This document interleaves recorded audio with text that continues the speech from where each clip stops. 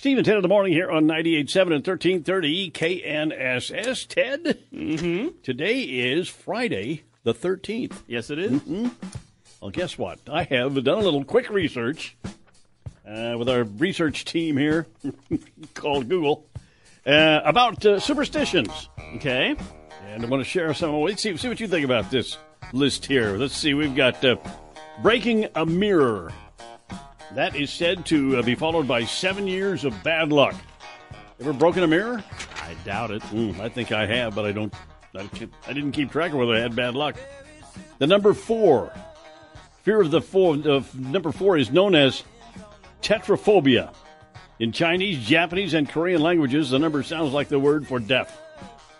Number 4. All these numbers have fears. Number 9 is known as Eneophobia. In Japanese culture, this is because it sounds like the Japanese word for suffering. Who comes up with these superstitions, by the way? Yeah, why do I care what the Japanese and the Chinese are afraid of numbers? Well, how about this one? Okay. Opening an umbrella while indoors. Ever done that? I'm sure I have. I have too, and I don't think it brought me any bad luck. Let's see here. In the Navajo culture, pointing at a rainbow is bad luck. Okay. And throwing rocks into the wind. That could be bad luck there. A coyote crossing one's path. Oh. Now, you've heard of a black cat crossing your path. There's another one.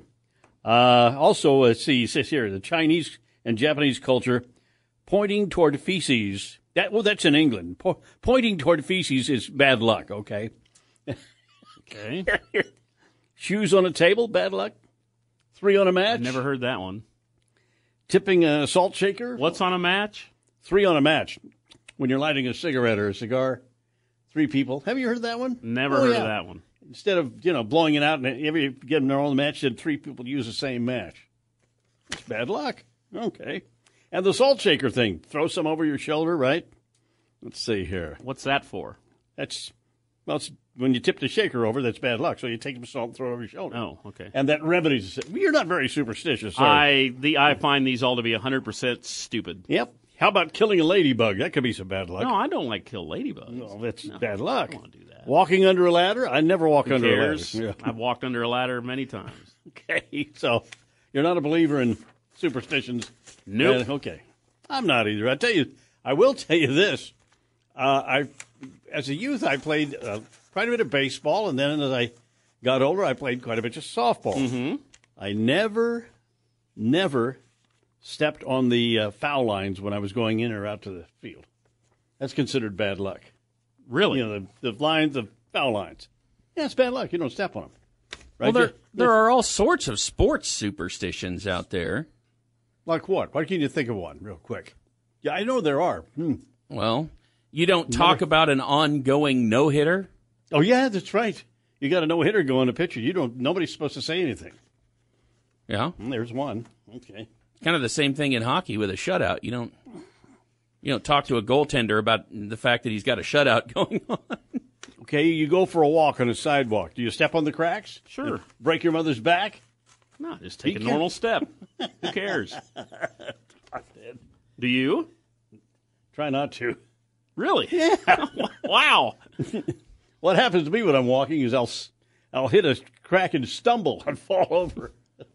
So that could be bad luck. Anyway. In England, there's something about magpies. I never really understood exactly because it seemed like everybody had a different thing that they had to do whenever they saw a magpie to make sure that there wasn't any bad luck. But you asked 2 different English people and you got 2 different answers, or 10 and 10 different answers. Well, it was real strange. What is a magpie? Is that anything like an apple pie, or is that's a bird, isn't it? Magpie. I don't know if I've ever seen it.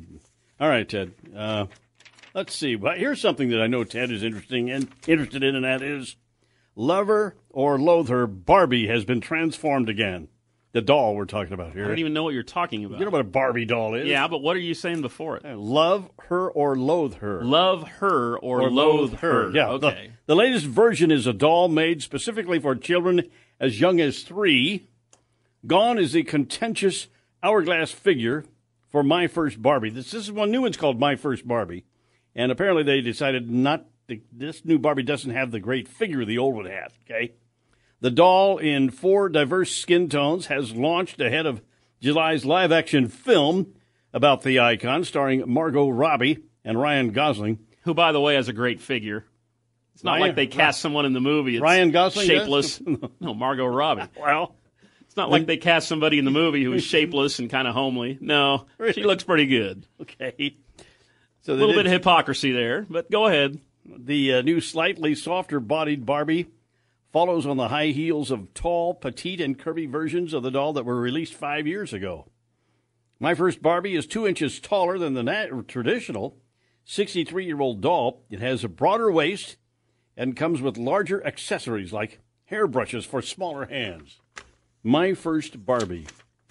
Well, my daughter had I'm glad Mattel is on top of this. My daughter had Barbie dolls, and I think my wife had a Barbie doll.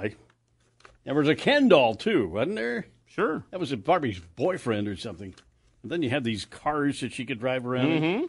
I don't know a lot about it, but with having girls in a family, my wife and my daughter, a little bit about Barbie. What do you know about Barbies? Anything?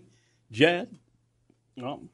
The only thing I was thinking was this sounds like it's slightly bigger for younger kids. Yeah. I think probably because the accessories would be less of a choking hazard. Well, that could be, And sounds more like a safety thing to me than anything else. I'll tell you what, my daughter had these things called Cabbage Patch dolls. Oh, that was all the rage for a couple of years.